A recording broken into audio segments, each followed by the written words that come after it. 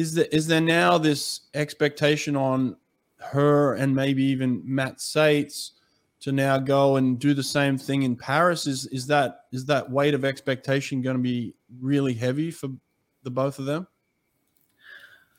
I'm sure that they're going to feel it, because it's actually the media that normally builds up that hype.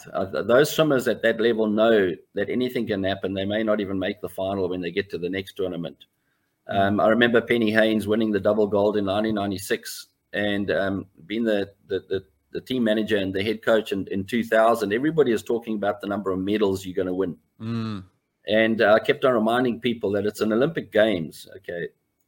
Anything can happen there. You get the underdog coming through. The unexpected is always going to happen.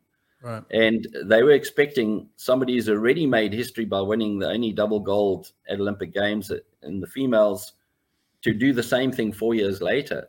So when she didn't quite do that, everybody sort of said, oh, wow, what happened? Nothing happened. This is swimming. Right. Swimming teaches everybody its own lessons. Right. So, and we must learn from it. We all trying to, as coaches, do the job like everybody else, and sometimes we get lucky in a way and we get the best results. So pressure is something I make sure that is not on the kids when they go anywhere. They're there to do their best, and that's all. So I remember Penny Haynes saying way back in 1999 when she broke those 14 world records in about 3 weeks, I think.